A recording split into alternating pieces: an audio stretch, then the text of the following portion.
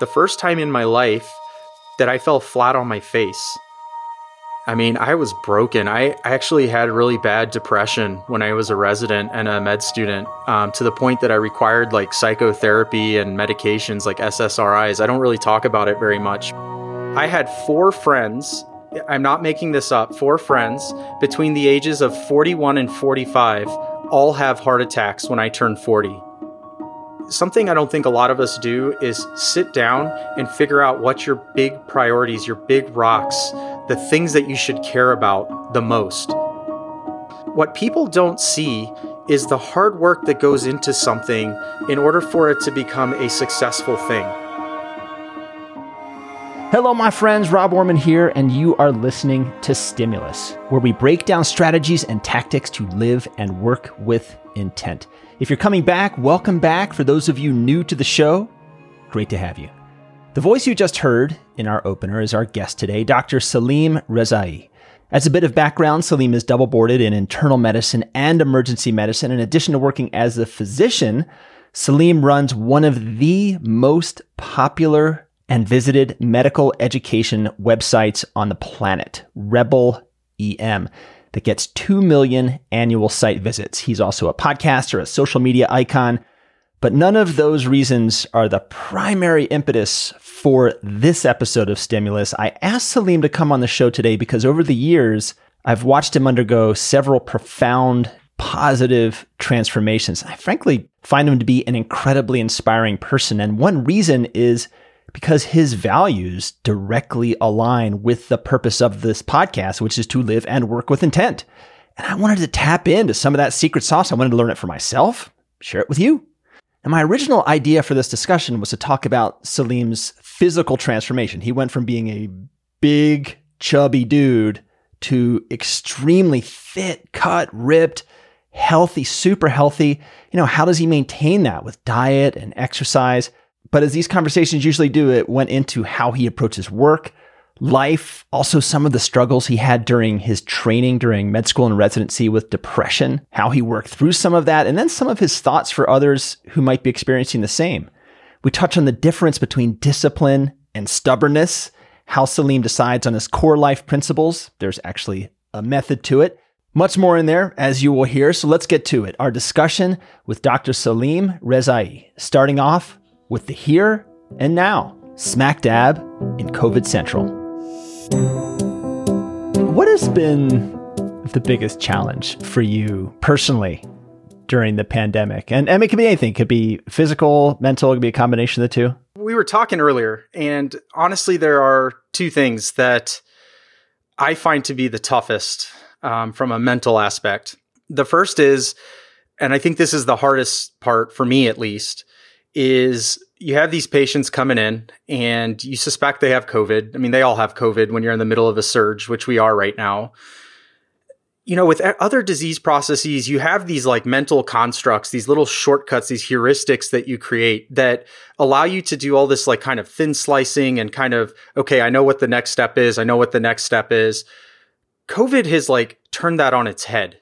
I just feel like there's no construct in my mind that's going to work for every patient because they all come in with some different baseline comorbid disease or some, immune response that's like phenotypically different than somebody else. And even like in the spectrum of COVID, like the ones that don't require oxygen, the ones that require oxygen, who do you intubate?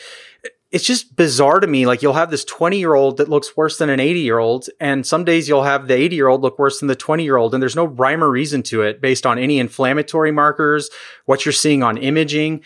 And so the hardest part for me is like each patient is like starting from scratch and having to go through that decision tree and that mental fatigue of decision making.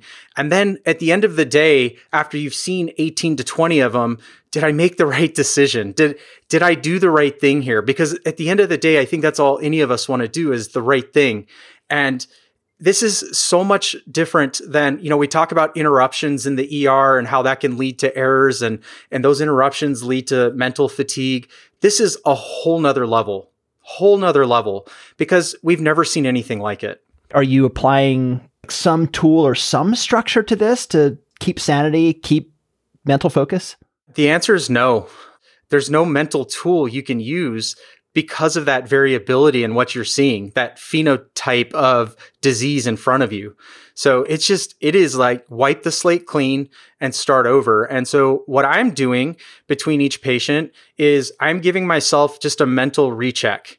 I'll go back to my little workstation, I'll close my eyes, and I'll take a couple deep breaths. I'll clear my head of whatever I just went through. And I'm trying to start with a clean slate with every patient. I want to change gears to something totally different. I want to talk about something that you did that blew my mind when I saw it, right? You used to be a big guy, right? There used to be two Salims. 240 pounds. I think the politically correct way to say it was I was festively plump.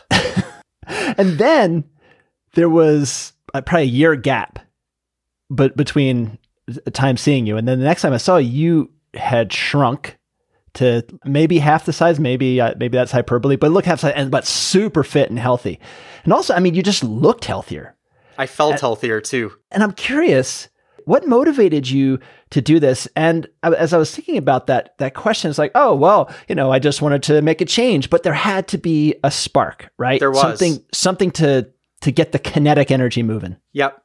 So I've always been an athlete my whole life. I've played tennis and soccer and track and swimming. I didn't play any of the big sports like football, baseball, basketball, but I played a lot of other sports and just was always fit my whole life. It was always important. At one point, I was doing triathlons when I was in med school. And I even kept up with powerlifting when I was a resident. And then something just happened when I became a junior faculty. It was just really overwhelming. And that aspect of my life just kind of fell off. We all do it. Like you forget to set boundaries and things kind of fall off. You start living that fast food lifestyle and you're just working these ridiculous hours. You're just trying to get your head around like not killing people. And so, yeah, it just fell off my radar for 4 or 5 years. And I really ballooned up. I went up to 240 pounds and I turned 40.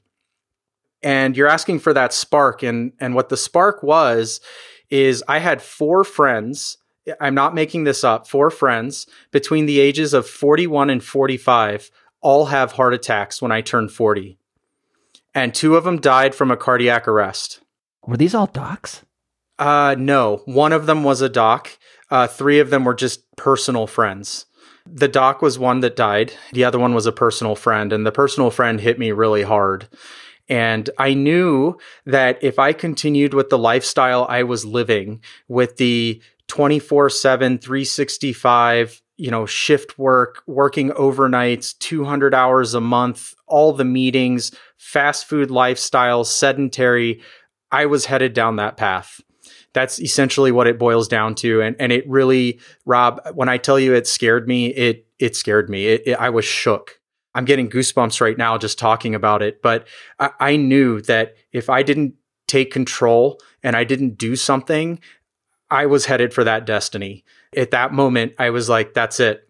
I'm changing. I literally went through my cupboard, my pantry, my refrigerator. You're laughing, but like I threw everything out, like everything.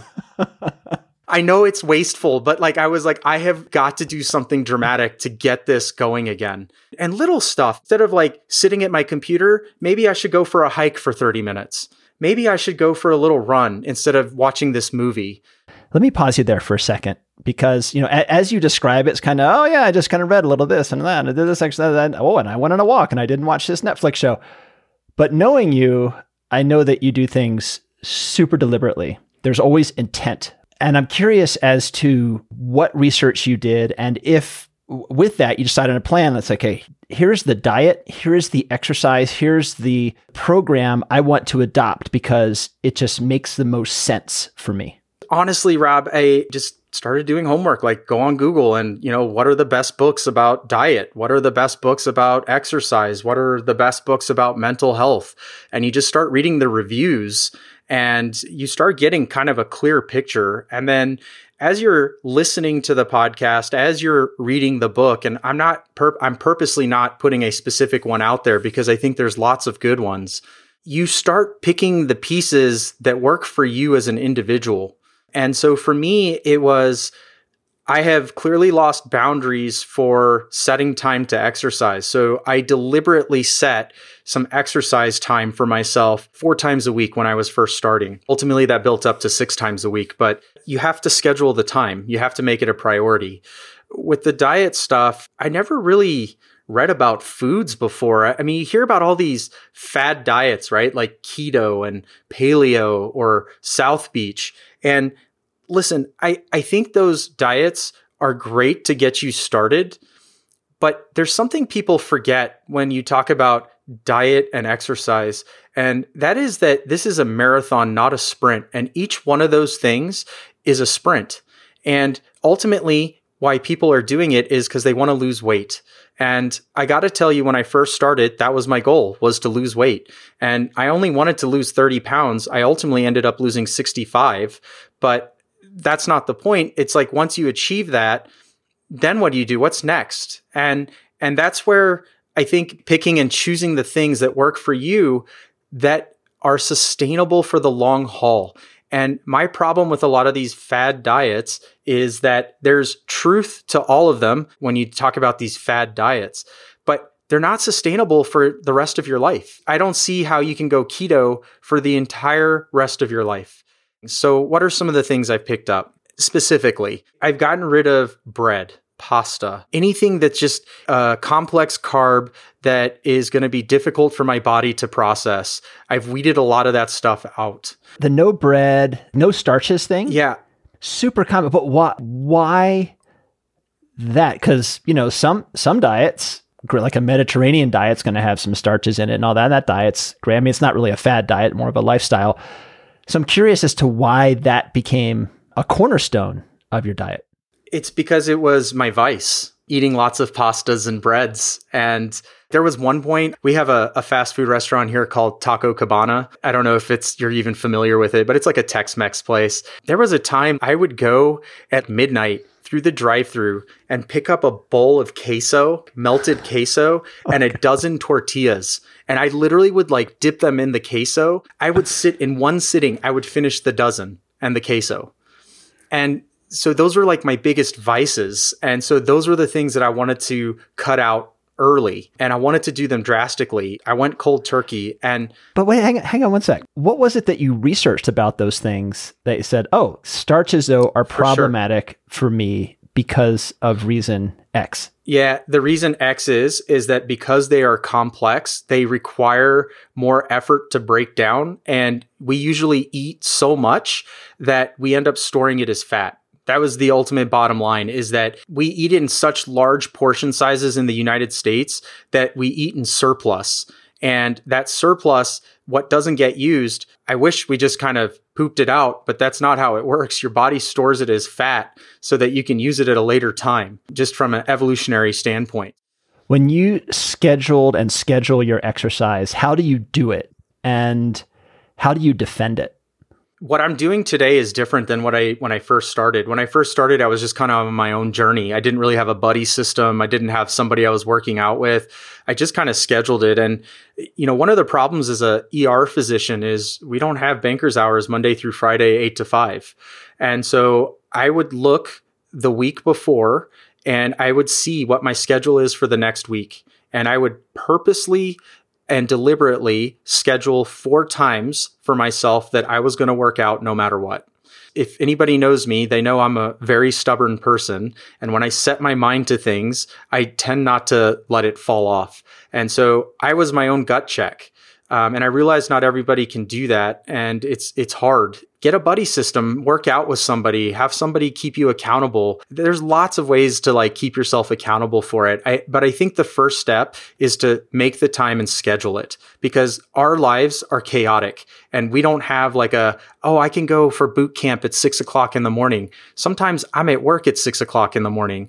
So I think it's just looking ahead and prioritizing it. Would you put it on your calendar? Okay, here's my block for exercise. I got to account for warm up, cool down. I got to account for all these things. And it was literally blocked out. It was literally blocked out on my calendar. I always worked out for an hour. So I would give myself 2 hours. So my gym this is all before COVID. So my gym is about 10, 15 minutes away from my house. So I would drive 10 to 15 minutes. I would do my stretch. I would do 45 minutes of cardio and then 15 minutes of supersets, strength training, different things every day. And then I would do a cool off and then shower up and come home. So I would block literally on my calendar, it would say workout day. And those 2 hours were blocked off. With your diet now, say you're not working. Take me through the day of what your diet looks like now. So interestingly, I've added intermittent fasting to my lifestyle. And part of the reason for that was, in addition to having a crazy schedule with work, I also had to travel a bunch for conferences. And when you can't prepare your own food, how do you keep track of your caloric intake and what they're actually putting in the food? Because you're obviously eating out at that point. There's no other option, really. I guess you could go to the grocery store, but how realistic is that? And what do you cook with when you're in a hotel? So I added this intermittent fasting, and I thought it was a bit extreme, but I figured I would try it. You know what? Let's try it. So my first conference, this was about a couple years ago, I decided I'm just not going to eat during the day. I won't eat from midnight till 6 p.m. And then if I was going to eat anything, I would eat between 6 p.m. and midnight. So it's 18 off and 6 on. Let me pause you for one sec. What was it that you read about intermittent fasting that convinced you that that was the way to go? It was a cultural thing. It had nothing to do with anything specific about intermittent fasting. And the reason is I'm Middle Eastern and my parents grew up in Iran. And I remember when I was a kid, there was a month of the year where they would practice Ramadan and they would not eat during the day and they could only eat at night. I always felt left out as an Iranian male that was born in the US. I wanted to do it because my dad was doing it, and I never got that chance to do it. And so then I started reading about it and some of the beginnings of it coming from some of the Middle Eastern cultures. And I was like, this is my chance. This is my chance to start doing that. And so I'm just being honest with you. There was no like specific thing. It was from a cultural standpoint. I was like, this is my chance to actually do something like Ramadan. Okay. What if you are working a night shift and most of your sleep window is also your eating window? That's a great question. So my shifts, we have 8s, 9s, 10s, and 12s hours for our shifts. And so the 12 hours are no problem because I'll just food prep and take some Tupperware with me. So the 6P to 6A, let's say. Some of the evening shifts that are 8 or 9 hours, I'll food prep and I will take Tupperware with me. And then for the day shifts, I just don't eat. And I got to tell you, like when I first started doing it, it was tough, man. The body is such an amazing thing. It adapts quickly. And the first week I was like, man, I'm starving. I don't know how the hell they do this for an entire month. But slowly but surely, the chemicals in your head, they get used to it. They're just like, we're just not going to eat for 18 hours a day. And now it's like, I don't even think about it. It's like just a non-issue. But yeah, for shift, I'll prepare food and take it in Tupperware. And I usually mass produce. So one of my favorite things to cook is like a veggie medley where I'll have bell peppers and mushrooms and onions and Brussels sprouts and artichoke, and I'll dice them all up. And I'll kind of, with some virgin olive oil, I'll kind of prepare that in a pot. It's just like this huge, like massive pot. And it's clearly way more than what anybody needs for one sitting. And then I'll divide it up into Tupperware and I'll put that stuff in, some of it in the freezer and some of it in the fridge. And so that's kind of like my snack food. So like if I start getting hungry and there's just no meals or I haven't, thought ahead to prepare, that's what I'll munch on. And it's great. It's high in fiber. It doesn't have all the complex carbs. It has everything that you need. You were saying before that you're stubborn. And I know a lot of people who are stubborn, but not disciplined. And this takes discipline. And I heard this quote yesterday by a famous boxer. And he said, discipline is doing the things you hate to do with the energy of things you love to do. And as I'm thinking about this, I'm thinking that stubbornness is not going to fly. It's got to be discipline. And so are you disciplined by nature, or is it something that you had to develop? It's something I had to develop, but it started with stubbornness. I don't know how else to tell you. You're right. For sustainability, by your 7th or 8th day of waking up to go work out, can I cuss on this, by the way? Yeah, you can. We put the E on there. It fucking sucks, man. It is a daily grind. And I'm going to take a step back here. So yes, it's discipline. Have you ever read the book, The Subtle Art of Not Giving a Fuck by Mark Manson? I've read parts of it. Okay. So he talks about this concept of figuring out what your priorities are in life. I think Amal Mattu in emergency medicine talks about the big rocks in your life as your priorities. And everything else kind of comes secondary and tertiary and all that sort of stuff.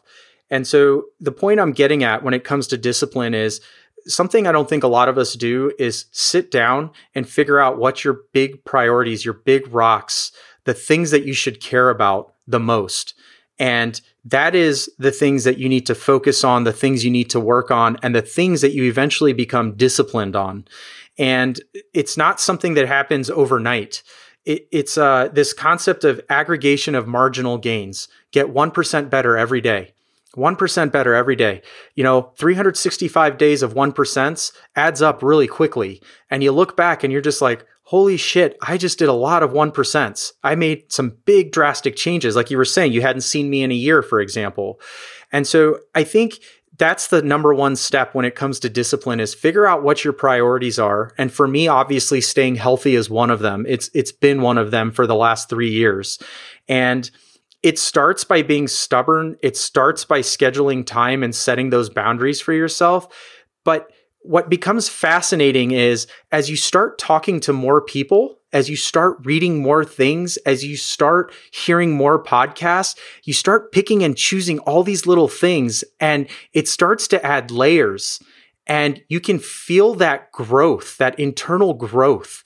And can I tell you that when that starts to happen and that light bulb clicks and all the gears are going, it becomes discipline. It becomes exciting. It becomes fun. The thing that you despise, the thing you didn't set time for, now all of a sudden has all these layers and taken on a life of its own. You're talking about discipline versus stubbornness. It's baby steps, man. It's not like all of a sudden the switch flipped and now I'm healthy. It took time. Oh, I love it. The accumulation of marginal gains is so hard. I think it's hard for, how society runs right now, right? To slow down. And I think it's also hard for the group that you and I grew up with, which is emergency docs, which are like, fix it now, or, someone else fix it later. Boom, next, boom, next, boom, next. And it's a very kind of quick turnaround, instant gratification or instant not gratification mindset. It's hard to pull back and say, oh, we're in for the long haul, because I think that personality type doesn't gravitate towards emergency medicine, right? Somebody's primary care doctor is like, okay, let's look at your 10-year risk of cardiovascular disease. And let's get a plan that's going to help you with that versus if you're here for 2 hours, that's probably too long. You hit a really good point there about immediate satisfaction. Everything around us is built that way. Even like Twitter and Facebook, like getting likes and hearts and retweets, and it's all just like instant gratification, like kind of lifestyle. It's just the world we live in. Let me stop you for a second. Listeners, for those of you who follow me for a while, know that I revile Twitter and most social media. I'll put stuff on there just to let you know that things have posted. One of the people that I repeatedly look at is Salim stuff. Follow Salim on Twitter. He's got like 80 million followers. I don't know. It makes these beautiful infographics of stuff. He does it right. He does Twitter right. Doesn't get into Twitter wars. He's not nasty. He's always uplifting. When it comes to social media, you complete me, but that's not saying much. I think when you're using these tools, again, you're saying I'm so deliberate, and you're right, I am. I really like to think things through, but a tool is only as good as the person who uses it. When you think about some of these social media platforms, I'll come back to the instant gratification thing. Okay. You have to decide how you want to use it. And for me, the way I want to use it is to get good information out, but also learn good information. I try and stay out of politics and religion and ethnicities. And look, I'll stand up for things that you need to stand up for. The George Floyd incident and a lot of the things that have been kind of going around on social media, very unfortunate. And I think it's important that we each speak out and try and push for change.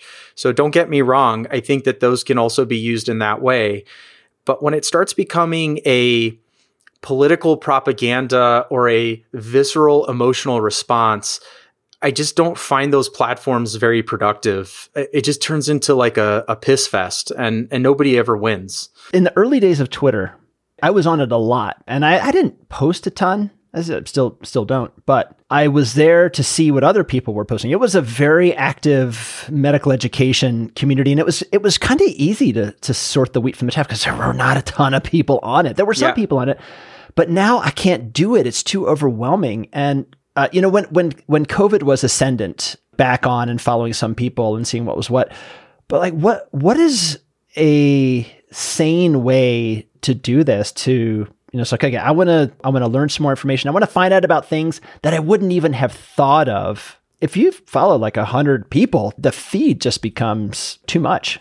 I think you just have to be selective about who and what you follow. And I actually look at people's feeds and see what they're publishing, what they're putting out. And if it's just a bunch of personal whatever, or this is what I'm eating today, or I'm exercising and doing this. Look at me. Pay attention to me, people.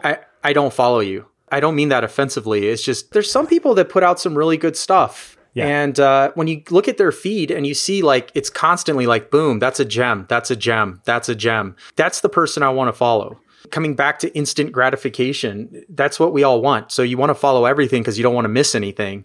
But I think it's important that what people don't see is the hard work that goes into something in order for it to become a successful thing. So, for example, ERcast and Stimulus, your two podcasts.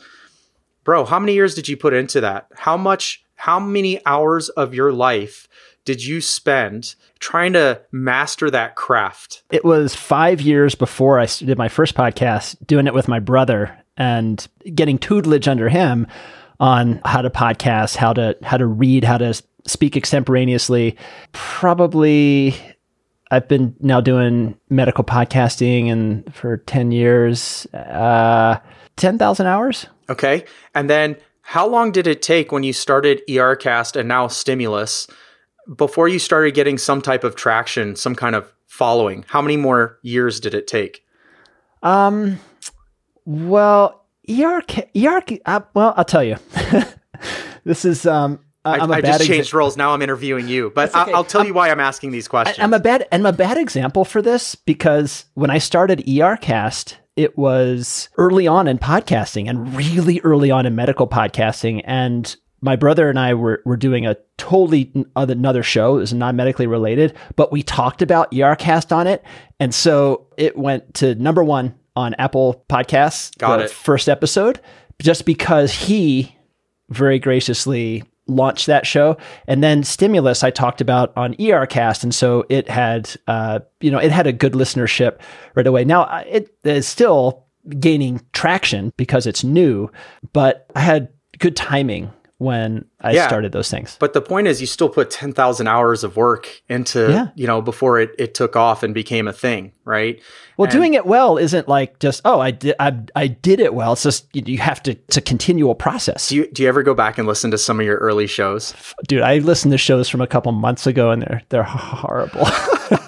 I do the same thing on my podcast. It's terrible. But again, coming back to like instant gratification, I think there's a great quote and I forget who says it, but it says, work hard in silence and let your success speak for itself.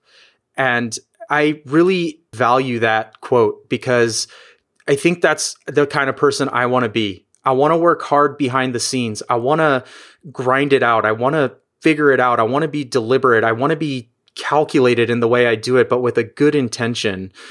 And any success that Rebel EM has had, Rebelcast has had, anything that I've left my mark on isn't about me at the end of the day.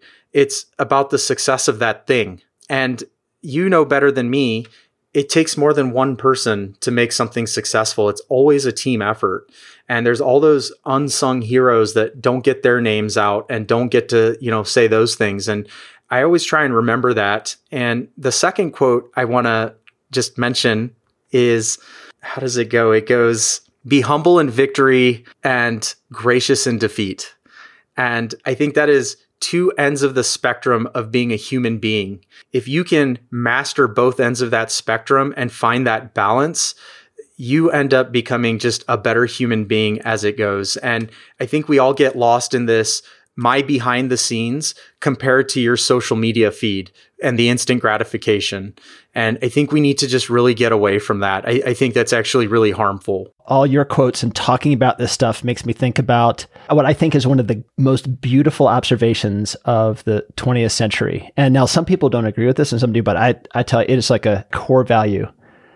Teddy Roosevelt said this. Now, might not agree with his politics, but he was very pithy. He said that comparison is the thief of joy.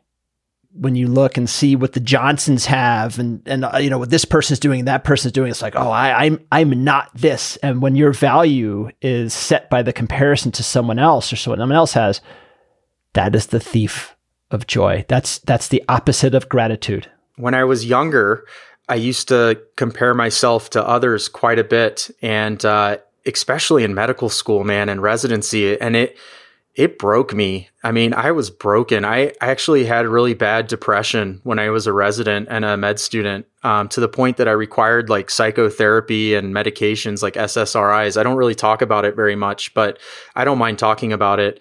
It broke me. And just reflecting back to who I am today, compared to then, I think the big thing is I've just learned not to compare myself to others. I'm going to just be me, and all I can do is be the best version of me. And so if I can be better than I was yesterday, then that's a successful day. And I could care less like what somebody else looks like or what somebody else says. I pay attention. I just don't compare myself to them. We all have different backgrounds. We all have different experiences. We all have different traumas. We all have baggage, man. And I think when you start comparing yourself to these people's like social media streams, you're just seeing like, I mean, who's going to put a bad picture of themselves up on their own social media stream, right? You're just seeing the best version of that person. Let me pause you for a second there. And if you feel comfortable. Sure, of course. The depression in residency, this really strikes home for me as well, which we can get to in a moment. But I'm curious as to what you think was the root cause of that and what that looked like. It was multifactorial, as most things that deal with emotions are. I've lived in Texas my whole life. I've lived in San Antonio. I went to college in San Antonio. I went to med school at Texas A&M, which is a 2-hour drive from San Antonio. And then in residency, I flew out to North Carolina. So it was the first time I was away from my family and my friends. That was really hard. I felt lonely. I missed that support system and having those people around me. And then the second thing was there were lots of smart people in my residency class. I mean, people are just, I often joke that if I applied to med school and residency today, I probably wouldn't get in. Some of these candidates are just unbelievable. And I felt like I wasn't good enough. Like, when you're in high school and college, if you're going to med school, you're usually like the top of your class. And so you're used to that. Then all of a sudden you get to this new higher level and it redistributes itself and you're no longer in the top of your class. You're like at the bottom of your class. And that's a tough pill to swallow. And then you don't have your family and your support network around you. And you see how somebody else is doing something and you hate yourself for not being able to do it that way. And it just starts to build up. And then my residency was funny because I went from having no duty hours to having duty hours. And the no duty hours, man, I would pull call for 36, 40 hours when I was doing my internal medicine portion of it. I did EMIM, so I did a 5-year residency. And man, that lack of sleep and the just getting beaten down on trauma service, and it added up, and eventually something just broke inside me and I just was sad. I remember there were nights I would cry myself to sleep, and I'm not a crier, bro. I work out, I'm a tough guy. But I literally would cry myself to sleep. And then ultimately that started leading to really bad insomnia, where I just wasn't able to sleep anymore. And I would go like 2-3 days without sleep, and I knew something was wrong. And so I went and sought care. And I never suicidal, never thought about hurting myself, but I just wasn't right. Ultimately, after talking to the psychotherapist, we both agreed that I was suffering from pretty bad depression. I think that a lot of healthcare providers see it as a sign of weakness to seek mental health care. And I think it's really normalized now on the large scale, but I think on the small scale that mental illness still has that stigma. It's okay to have a medical illness, that's legit, but a mental illness, that's on you. That's on you. And I'm curious, when you decided to do that, was it hard to make that decision that I need to go get help? It was really hard because, at that time, so residency was 2005 to 2010, that stigma was still there. To go talk to my program director and tell them that there's a problem, there's something that's not right, and then to go seek help, it was really hard. It was the first time in my life that I fell flat on my face. Because I was always successful at sports. I was always successful in school. Everything I worked at, I was always successful. This is the first time that I wasn't. That was a tough pill to swallow. What did you learn in psychotherapy or in therapy that you were able to use to turn things around in residency and that you still carry with you? Talking about things and not internalizing is one of the biggest ones. I think the reason I bottled things up is because growing up, I was always told that don't be a complainer and just work hard and suck it up. And I just didn't talk about stuff because it was kind of a sign of weakness. But it turns out when you bottle things up and you don't process and you don't have discussions about it, it adds up. When you're not resting on top of it, it really starts to hit you. And so that's one of the biggest takeaways is just, it's okay to talk about it and you should talk about it. It's not a sign of weakness. And what you find, what's fascinating is as you talk about it, people start coming out of the woodworks. Like, yeah, me too, man. I did too. I've never really talked about it. And then you guys start trading secrets and stories and it just it takes on a life of its own. And so I think that was the number one thing. The second thing was lifestyle choices in terms of sleep hygiene, how I was putting myself to sleep. And there was a time in my life that I drank pretty heavily, like alcohol. I wouldn't call myself an alcoholic, but I drank a lot. And we know that if you drink a lot of alcohol and you go to sleep, you just don't get as restful as sleep. And it's a depressant on top of it. So that was the second thing, which is unique and personal to me. Not everybody has that issue. And then the final thing I would say is the comparing myself to others. And that was really tough because it's one thing to say it, but how do you change your mindset? How do you stop comparing yourself to others? It's not like you just flip a switch and now you're not comparing yourself to other people, but that's what I was doing. And I was beating myself up. I was bottom quarter of my class and that was a tough pill to swallow. And what I found was that by working hard, just studying more, reading more chapters, sticking around and picking experts' brains, all of a sudden, not comparing myself to others didn't matter anymore. I just wanted to learn more. And as I started to learn more, I started getting better and I started getting smarter. And I actually, as a side effect of that, started moving up in my class. It was kind of not something I intentionally did. It's just the way I started and it led to that. And so now that's kind of my mindset is just work hard, learn as much as you can about whatever it is that you're trying to get better at. You don't have to be the best at it, but knowledge is power. You want to just spend time and pick people's minds and read books and listen to podcasts. All this information is out there. You just got to make the time to learn about it. And then as you start working at things, you stop comparing because I no longer care if you can run faster than me, Rob. All I care about is that I'm making improvements in myself because of some new little thing or a new song I added to my power track. It just takes time.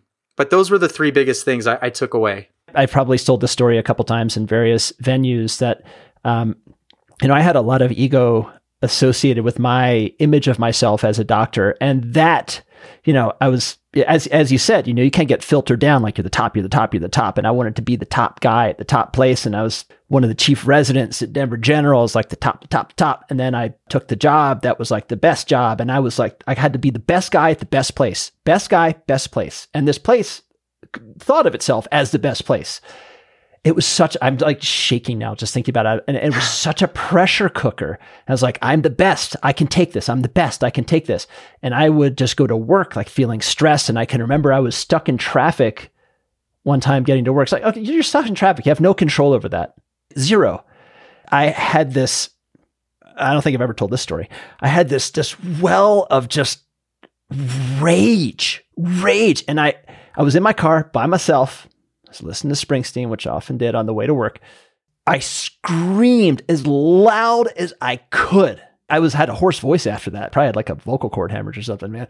And it's just, where is that coming from?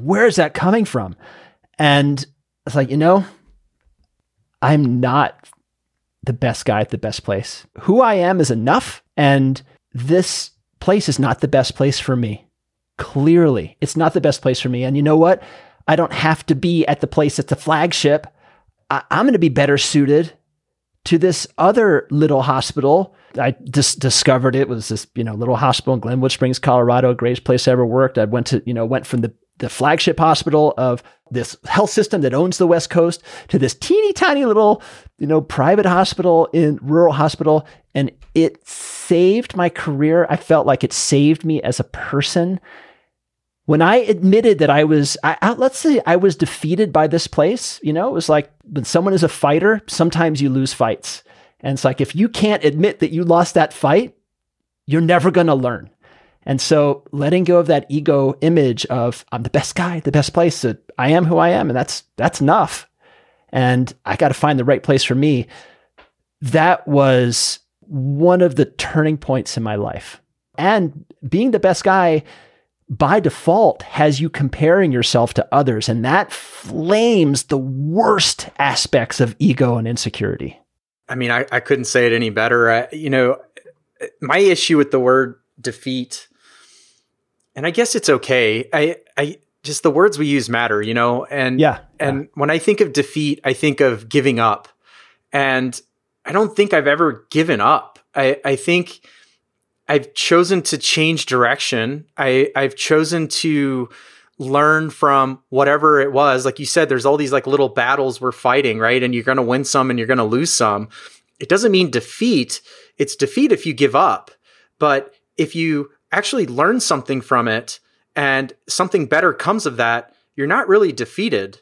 Like, for example, in your story of I wanted to be the best guy at the best hospital system, I would argue that you were the winner and you weren't defeated, because the lessons that you learned from that took you to a job that you actually enjoyed and saved your career and changed you as a person.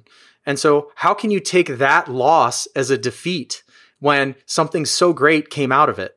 If you can embrace failure equally as you embrace success, it doesn't feel as good as success, doesn't get dopamine going like success does. But boy, do you learn. To add one more thing about embracing defeat and failure, whichever word you want to use. I don't know where we ended on that, but the point is that if you think back to the things that you value the most in life, it wasn't the things that you were successful at right away. It was the things that you struggled with, that you failed at, that you had to work at. And because of that work, it added value to that thing. I want to finish up asking about something that you had mentioned a little while ago, and that was your rocks or your core principles, or sitting down and really deciding on what are the things that are the priority, and everything else is going to come after that, really. I'm curious as to what yours were, and how did you decide that those were the things? Every December, I actually don't do any work on Rebel EM. I use that month to really sit down and look over the year. I have a Moleskine notebook that I take notes in, and I go back through that Moleskine and just kind of think about the year and things that have happened. things I was happy with, things I was disappointed with. And I really sit down and start to really kind of brainstorm. So I use December. It's not like a 1-day thing. It's like I use the whole month. Like I purposely have times that I sit down and just think about it. And I come up with a list of things. Usually it's about 5 to 10 that are potential candidates for being my priorities. And I whittle it down to 3. And I guess I could do 4. I guess I could do 5. But it starts becoming a bit like the more cognitive load you add to yourself, the less likely you are to keep it going for the year. So I just use the number 3 for no other reason than it's just a nice number.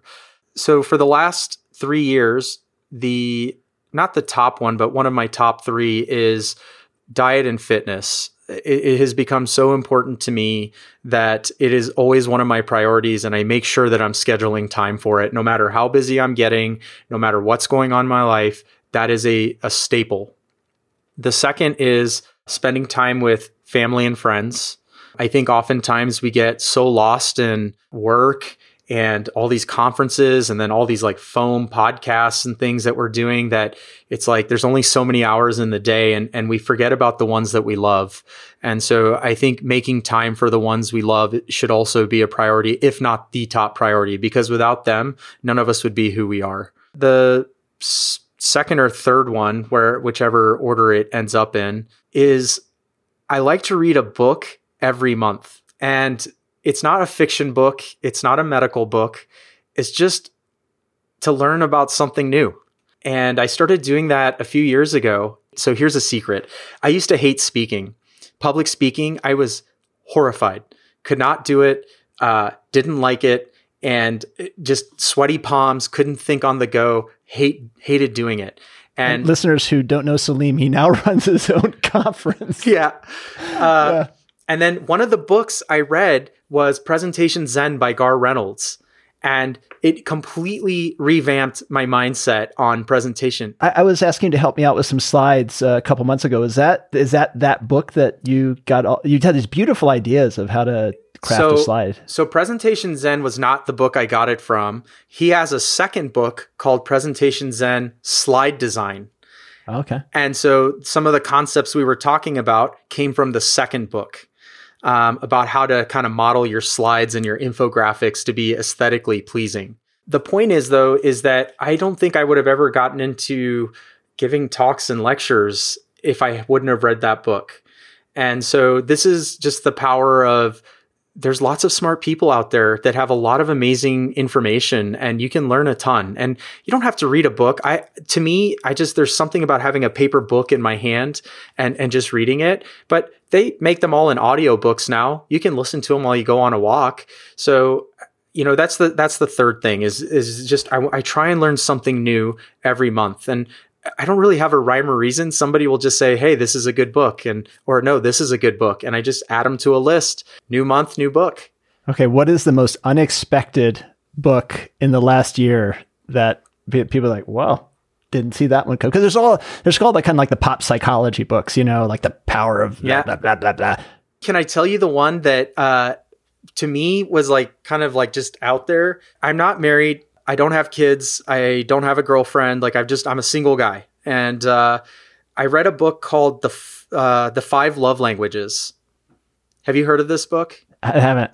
So it's fascinating. There's actually a test that you can take. And I've often wondered like why I'm not in a relationship and why I'm not married. And, we can get deeper into that, but that's not the point. The point is that I'm reading a book called The 5 Love Languages. Why am I reading a book called The 5 Love Languages when I'm not even in a relationship?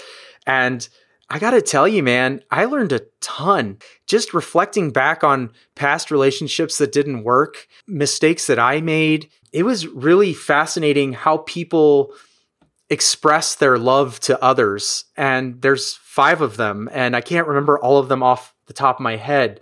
But they actually have a quiz. You can just pull it up. It's like the 5 love languages quiz. And it tells you what type of love language you speak and what type of love language you appreciate. And for me, interestingly, it was quality time. Quality time is the way I express love, and quality time is the way that I appreciate love. And so there's 5 languages out there. And it really, like, when you really sit down and think about it, you could extrapolate that to even friendships. I would say that's probably the craziest thing. I know you were looking for something like learning to, I don't know, like build something crazy, but no, there's nothing like that. That was probably the craziest book. I had no expectation for it. I wanted to give you the freedom to, say whatever you wanted to say. Yeah. How to be a porn star or something like that is I don't even know if that's a book, but I'm sure there's probably an entire industry of books. Sal, thank you so much for taking the time, and your candor is great talking to you. Hey man, thanks for having me on. I really appreciate it. Always fun chatting. And that is going to wrap it up for this episode of Stimulus. Thank you so much, Salim Rezaie, for joining us today, and thank you for tuning in. You can check out complete show notes, videos, much more at our website, stimuluspodcast.com. If you subscribe to this show in iTunes, next time you get there, throw down a rating. Helps keep the ship afloat and the wind in the sails, so to speak. And if you don't subscribe to the show anywhere, well, you can do it in any podcatcher you desire. Until next time, don't just be good. Be great every day.